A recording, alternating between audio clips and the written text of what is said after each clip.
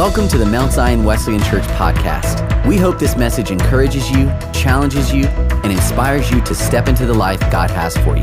For more information about our church, visit us online at mountzionwesleyan.com. Is he worthy? Come on, he's been better to you than that. Give him some praise as you're seated this morning. Hey, we want to welcome everyone that is joining us online this morning. We love you. We're so thankful that you are joining us. If you would you bow your heads as we go to the Lord in prayer. Father God, we thank you for your grace and for your mercy and for your love and for your presence. And God, today we ask that you will give us ears to hear, eyes to see those things that you would have us know and do. And God, when we leave this place, may we be different because of the working of your Holy Spirit in us and through us. We are here today, not by accident. It is divine appointment. So God, you are faithful. Find us faithful in all that we say and do. And God's people say, amen, amen, amen. Hey, if you have your Bibles, I hope you do. Would you join me?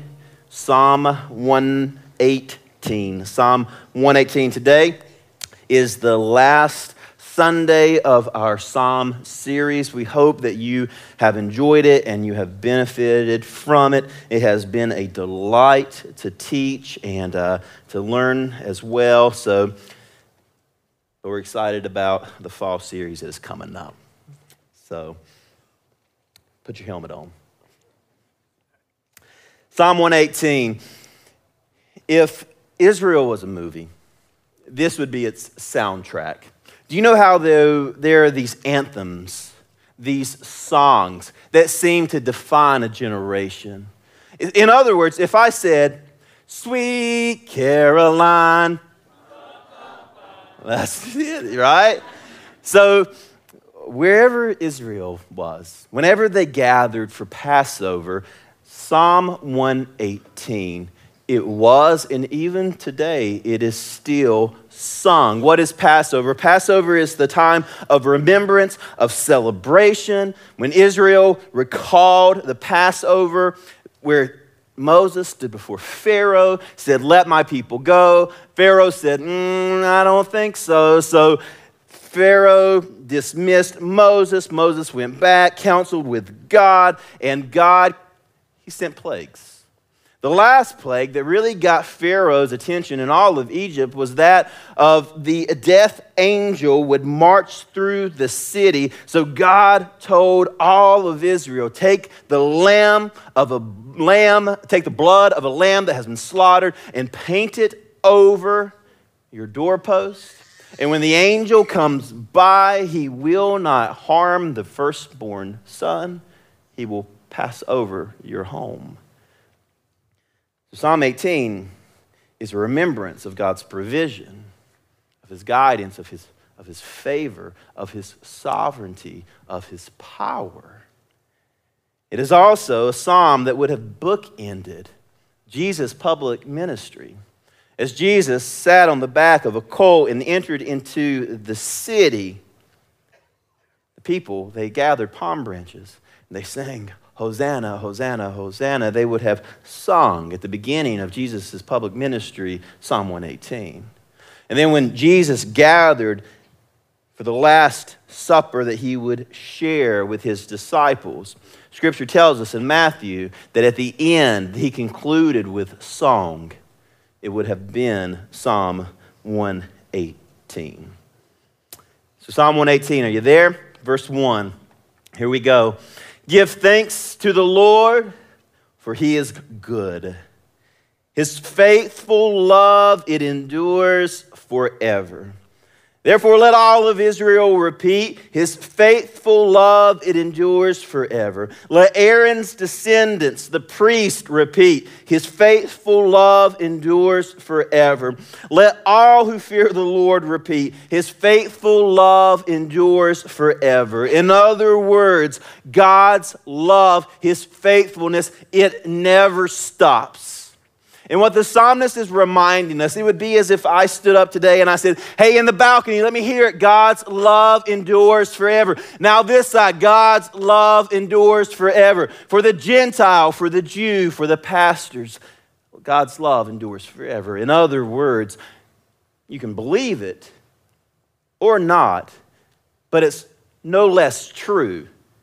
God's love, it endures forever. Regardless of your circumstance, regardless of your condition, no matter what, no matter where, God's love, it endures forever. It never stops.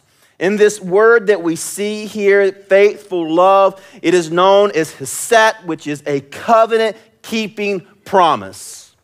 Oftentimes, our love is conditional. It's much more like a contract, where if you meet my expectations, if your performance is good enough, if you don't disappoint me, if you don't betray me or break my heart, I will love you forever. Kind of. It's contractual. But hesed, it's covenant. It mirrors the language of that of a marriage. In other words, Jessica could call me today or meet with me and say, hey, Luke, I'm going to Guatemala. Don't follow me. Keep the kids. And guess what? I'm on a plane to Guatemala. Why? Because we have a covenant-keeping marriage. It's non-negotiable. They're all, which have not been many because she is a saint, for the most part.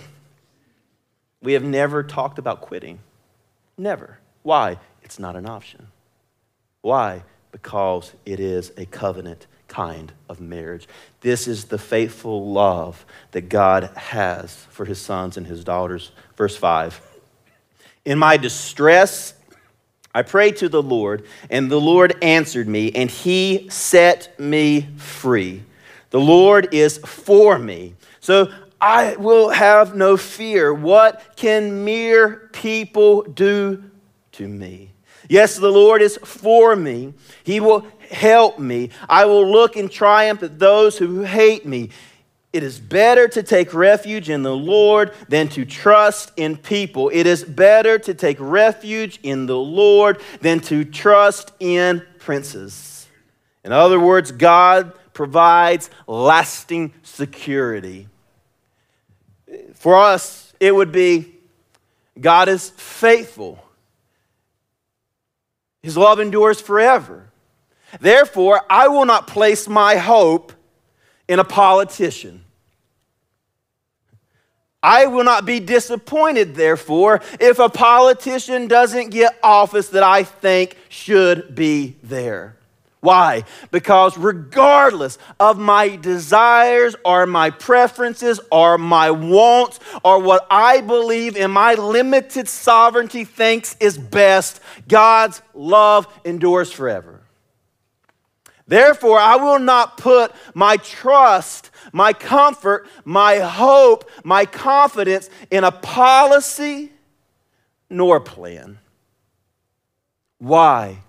Because I will place and I will find my peace, my joy, my confidence, my comfort in the reality, the unchanging reality that God's love, it endures forever. Therefore, it is lasting security.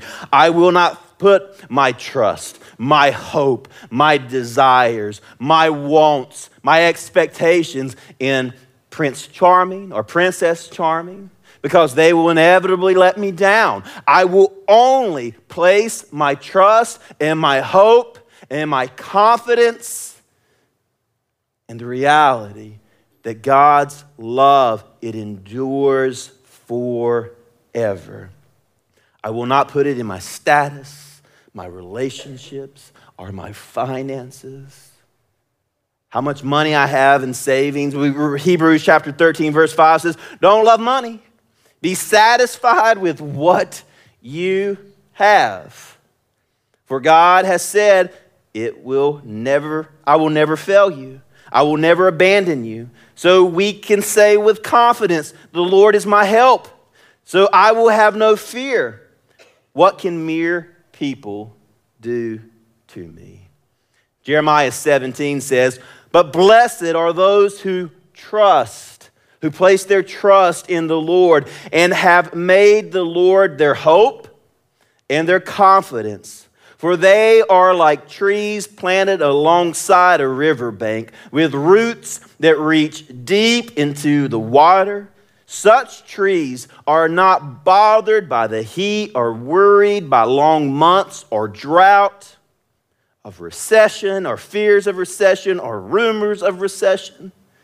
Their leaves stay green, and they never stop producing fruit. Back to Psalm 118, verse 10. Though hostile nations surround me, I destroyed them with the authority of the Lord. So what we know is this is coming from the pen of King David, because normal people are not surrounded by hostile nations. So David is saying, I want you to note this, that I destroyed them, but it was with the help, the authority. It was within God's will. That is how it was accomplished. Not my strength, not my resources, not my planning. It was by God's authority, his sovereign will. Verse 11, yes, they surrounded and attacked me, but I destroyed them all with the authority of the Lord. They swarmed around me like bees. They blazed against me like the crackling of a fire, but I destroyed them all with the authority of the Lord. The battles that you're facing right now, be it spiritual or physical, emotional, financial, is that your position, your disposition? That I battle, but I battle under the sovereign will and authority of God. This is my desire, this is my plan, this is my hope, but thy will be done. Verse 13, my enemies did their best to kill me, but the Lord rescued me. The Lord is my strength and my song. He has given me victory. Songs of joy and victory are sung in the camp of the godly. The strong right arm of the Lord has done glorious things. The strong right arm of the Lord is raised in triumph. The strong right arm of the Lord has done glorious things. What is this speaking of? Exodus chapter 15. Moses goes to Pharaoh, let my people go. No, the plagues come. Pharaoh relents, releases all of Israel. Israel is marching, and they are singing songs of freedom. Finally, the oppressed have been set free. God's provision, his goodness, it is his favor, it is abundant, it is overflowing. And then they get to the Red Sea. And what do? Where do we go? What can be done? And then over their shoulders, they hear the approaching army of Pharaoh. Pharaoh, given later thought, said, go get them. I made a mistake. So they can't go forward. They can't go backwards. So what do? They begin to sing and cry out to God. You promised that your love would endure forever. And God tells Moses and all of Israel, sit back, watch. And the sea literally splits into dry land. And they go marching across it. And as Pharaoh's army goes through the sea, it collapses on them. This is the song that they sing. Verse 17, I will not die. Instead, I will live to tell what the Lord has done. The Lord has punished me severely, but he did not let me die. He let me go through the valley, but I was never alone. Verse 19, Open for me the gates where the righteous enter, and I will go and thank the Lord. These gates lead me into the presence of the Lord. The godly enter there, and I thank you for answering my prayer and giving me what? Victory. Every once in a while, Jessica will walk into the living room, and I will be watching a football game or a Braves game. And Jessica will make the comment, I didn't even know they were still playing. And I will say, they're not. This is from 1989. And she'll say, you're watching a baseball game from 1989? Yes. Why? Don't you know who wins? Yes. I've read the Bible in its entirety. And in Revelation, God reveals to us He wins. We win. We are victors because of His power, His authority, His sacrifice. We are victors. God's victory is certain. Revelation chapter 19, verse 6 says, Then I heard again what sounded like the shout of a vast crowd or the roar of a mighty ocean, waves or the crash of a loud thunder. Praise the Lord, for the Lord our God is mighty and He reigns. Verse 7, let us be glad, therefore, and rejoice. And let us give honor to God. For the time has come for the wedding feast of the Lamb, and His bride has prepared herself. She has been given the finest of pure white linen to wear. For the fine linen represents the good deeds of God's holy people. And the angel said to me, write this down. Blessed are those who are invited to the wedding feast of the Lamb. And he added, these words are true and they are from God. In other words, for us that have a covenant-keeping relationship with God, you win. You are already, from right here, right now, in the midst of your circumstance and your condition, right on the battlefield of the marriage, of the relationship, of the finances, of the physical turmoil, you are a victor. So start acting like it. We walk around like little wimps all the time saying, oh, did you hear what they said? Or do you know what they did? Or woe is me. And you're a victor.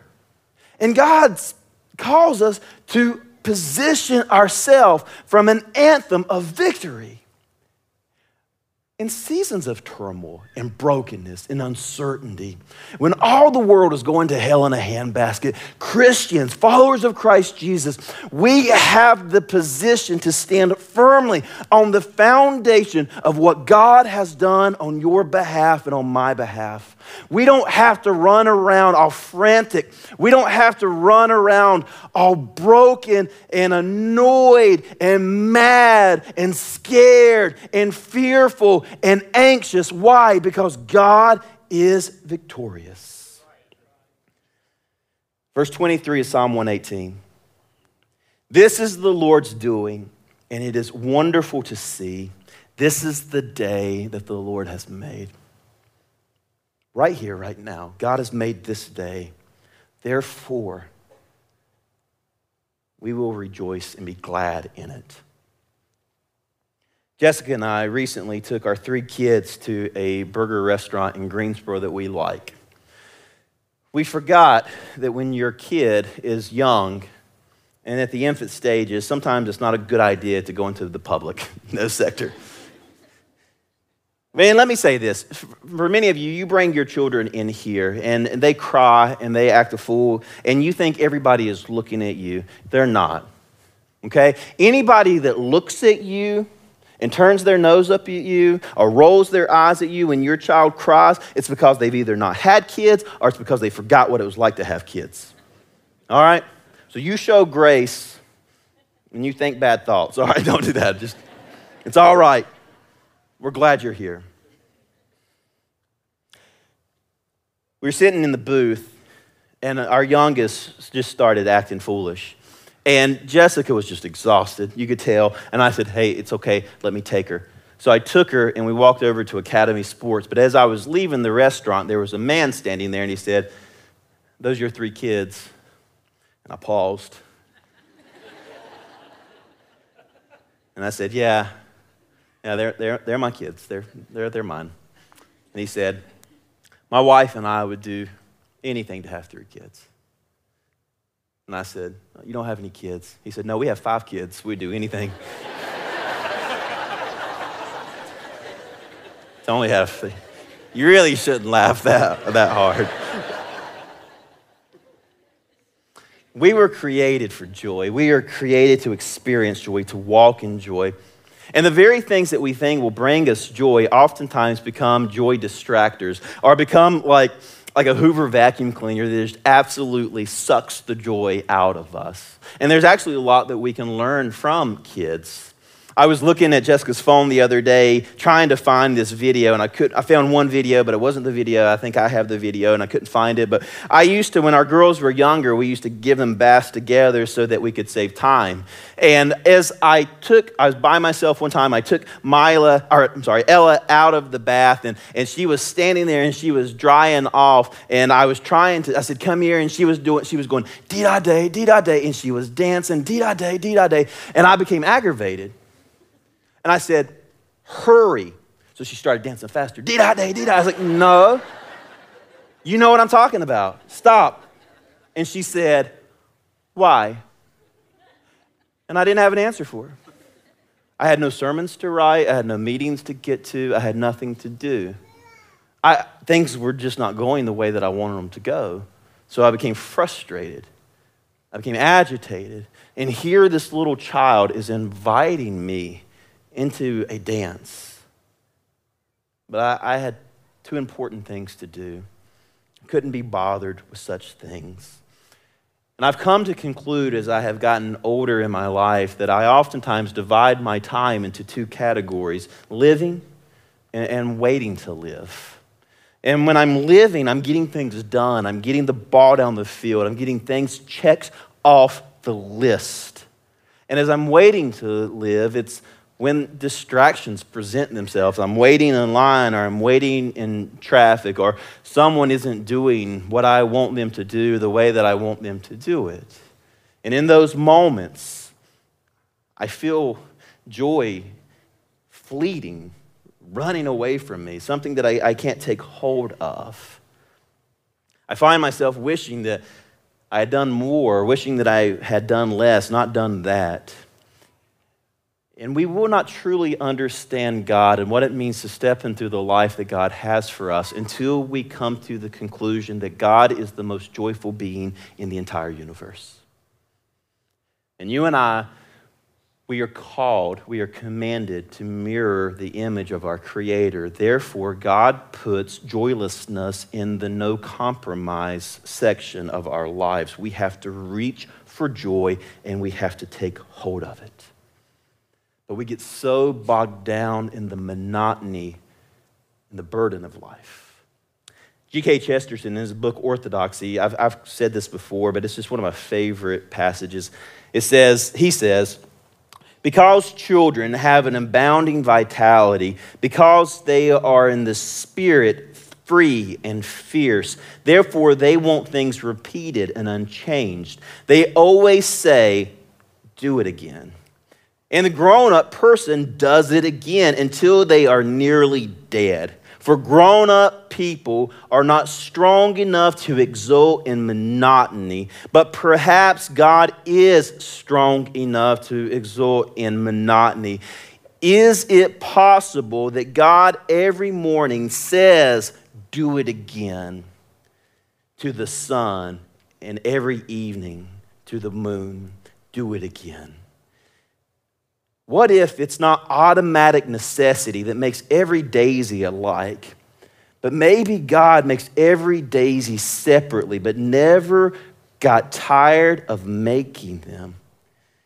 It may be that he has an eternal appetite of infancy, for we have sinned and grown old, and our Father is younger than we are.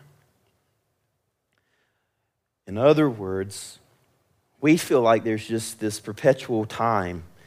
Every morning the sun rises and sets, and the moon rises and sets, and the fall, the leaves change. But what if God every morning says, all right, sun, do it again. All right, moon, let's do it again. Creating still to this day every individual flower, never getting lost in the monotony, but enjoying creation for why it was created. What if God entered into creation the way that many of us enter into life or our work week? I think Genesis would sound something like this if that were the case. In the beginning, it was around 9 o'clock, so God decided it was time to go to work. He put the cover sheet on the TPS report and then I thought some of you would have watched Office Space. That joke has just missed everybody. TPS report. And then he separated the light from the darkness. He considered making stars and planets and filling the skies, but it sounded like too much work.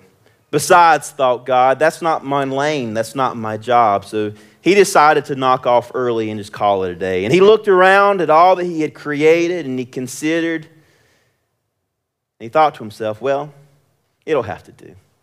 And on the second day, God separated the water from the dry land and made all the dry land flat and functional, and it all looked like Kansas. He thought about making mountains and valleys and forests and glaciers and jungles, but thought it wouldn't be worth all that effort. So God looked at it around at all he accomplished, and he thought to himself, it'll have to do. And then God made a crow to fly in the air and a carp to swim in the water and a cat to nefariously creep around on dry land.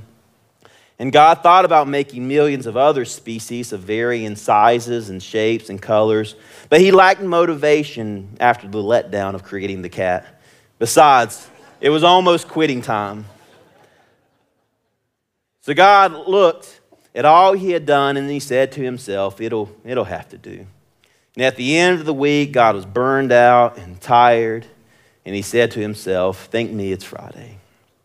But that's not what the Genesis encounter looks like, is it?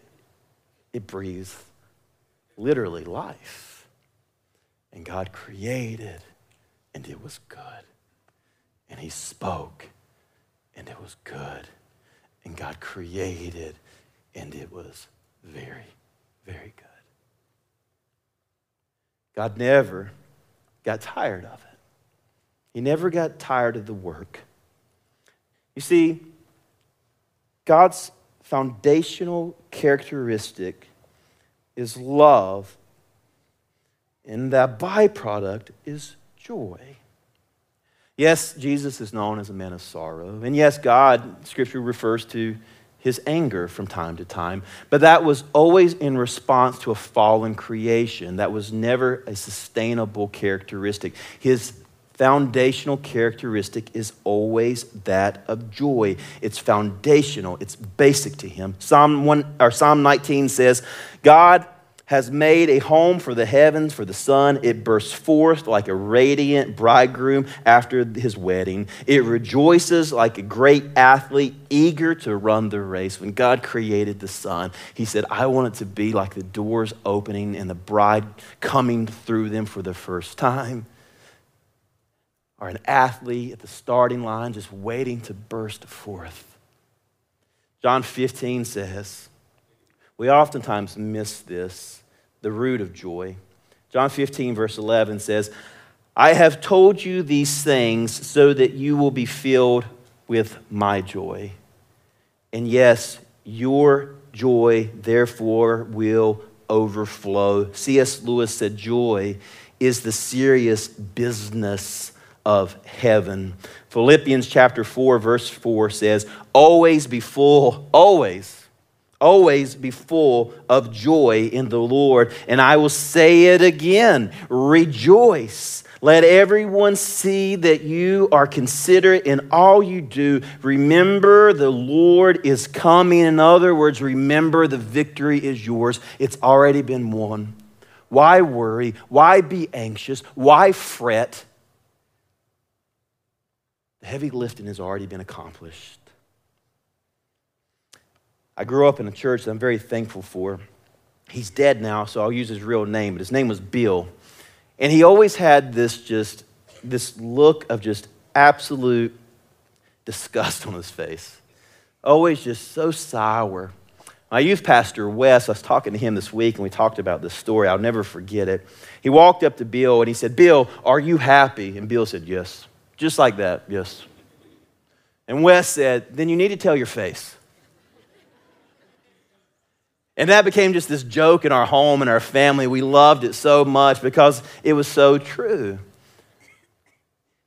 Nehemiah chapter 8 says, "Don't mourn or weep on such a day as this day.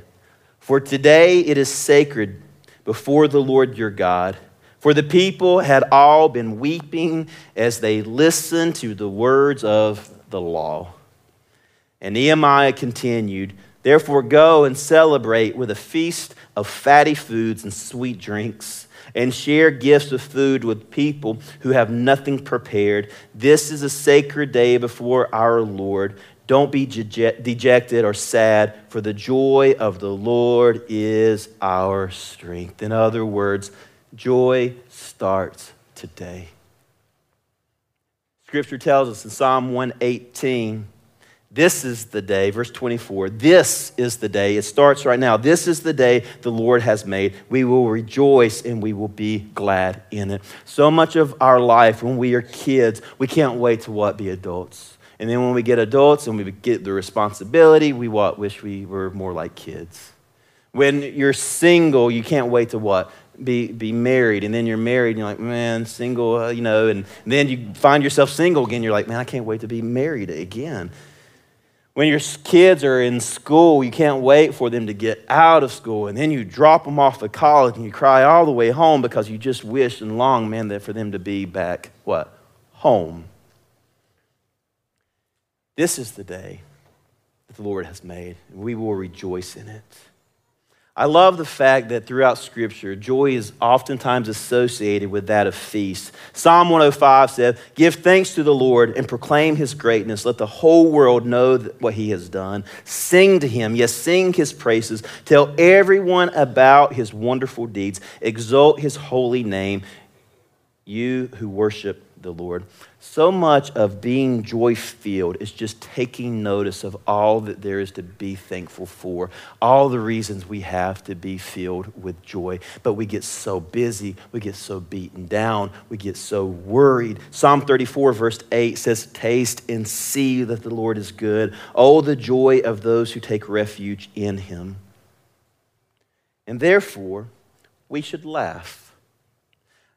I read a recent article in Psychology Today that said that a normal 4-year-old laughs over 400 times a day. A normal 40-year-old only laughs 4 times. Why?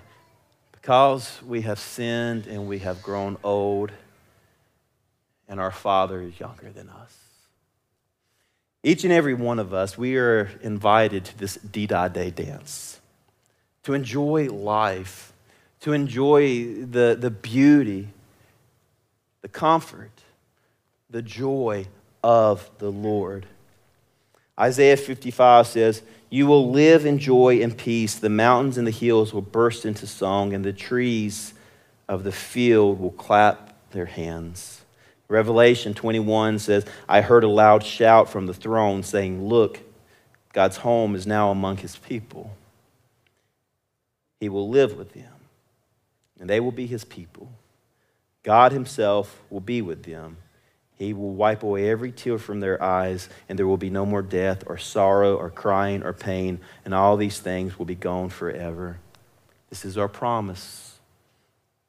This is our victory. No more tears, no more pain, no more suffering, no more disease. Why? Because God dwells among his people. Psalm 118, we skipped verse 22. And this is what we're going to enter into communion with.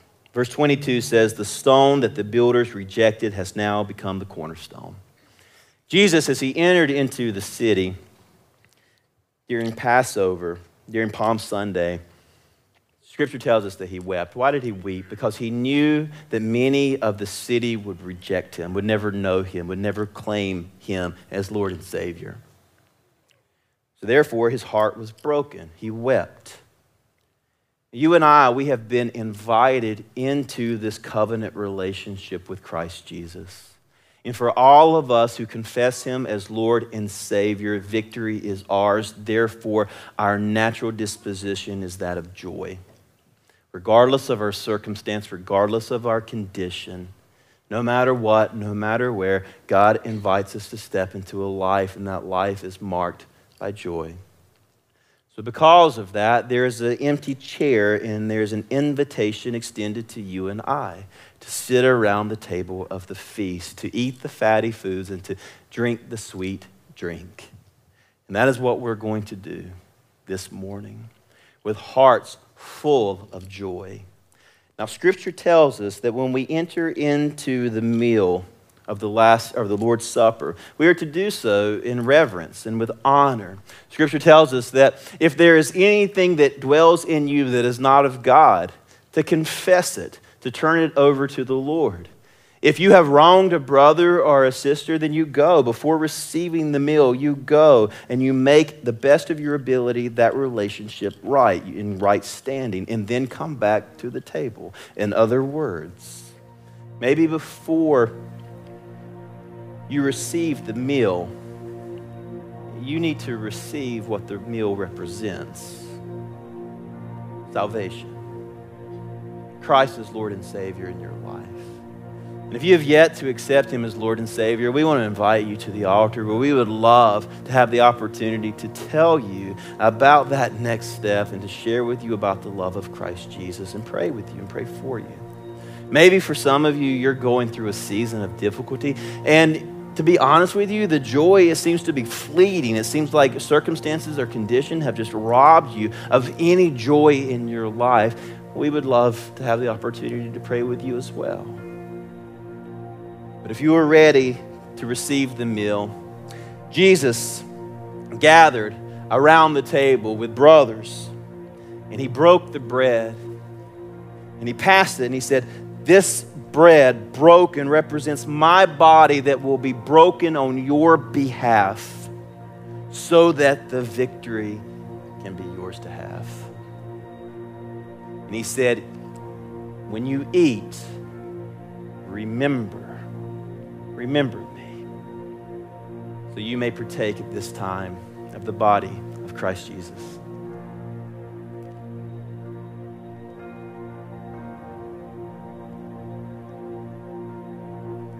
And then he took the wine and he poured it to the cup. And he says, this wine, it represents my blood that will be poured out so that salvation can be taken hold of.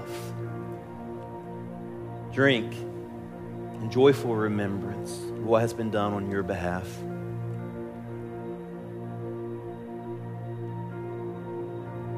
Would you bow your heads? Father God, we thank you for your mercy, for your grace, for your presence, and for your love. God, meet us where we are. Take us to where we need to be.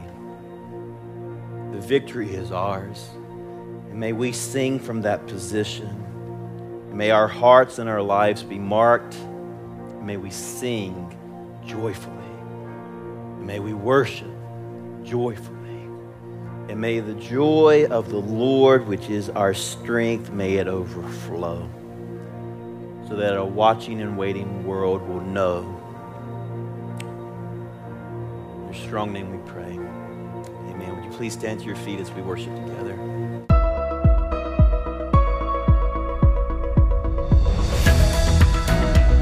Thanks for listening to the Mount Zion Wesleyan Church podcast. We hope this message has inspired you to take a next step in your walk with Jesus. For more messages or to watch our full worship gathering on demand, visit us online at mountzionwesleyan.com.